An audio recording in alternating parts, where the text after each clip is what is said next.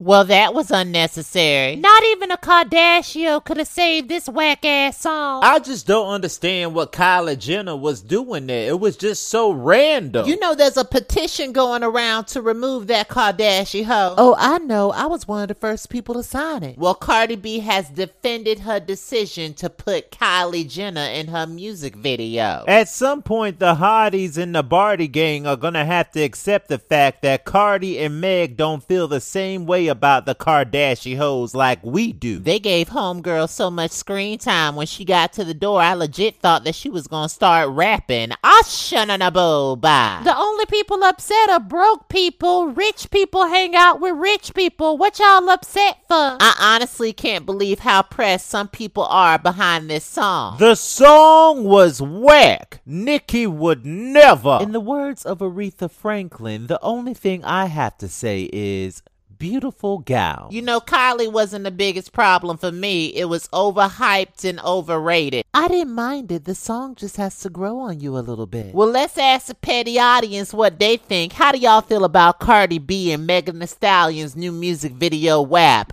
And how did y'all feel about seeing Kylie Jenner in the music video? Comment below.